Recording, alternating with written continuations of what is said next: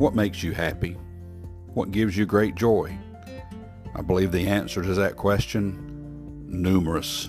It depends on who you ask. Ask a mom what makes her happy, and she will say, healthy kids. Kids that are home. Kids that are safe. Ask a dad or a husband, and he would say a faithful wife, a good home, lots of kids, a stable, steady job. If you were to ask a pastor what makes him happy, he would say a congregation that is on fire for the Lord, busy with the work for the Lord. How about a child? What makes a child happy? I would say safety, security, a good safe home, a good mom and dad, and their stuff. The safety and security of their stuff. So yes, happiness, joy, comes in many different forms depending on who you are.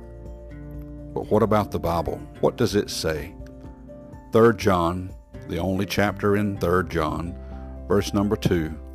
Beloved, I wish above all things that thou mayest prosper, and be in good health, even as thy soul prospereth.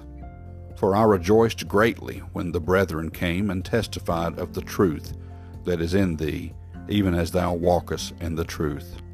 I have no greater joy than to hear that my children walk in truth. The Lord, what makes him happy? Well, first and foremost, it's impossible to please him without faith. So yes, faith makes him happy.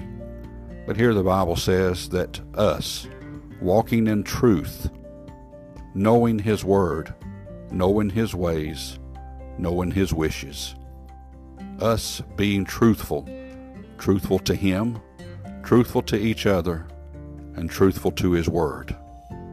That's what makes him happy. It says, John even said, for I rejoiced greatly when the brethren came and testified of the truth that is in thee.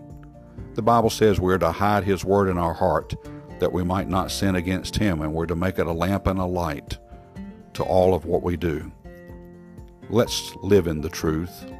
Let's know the truth. And let's please God in the process. Let's make him happy. May God bless you and have a wonderful day.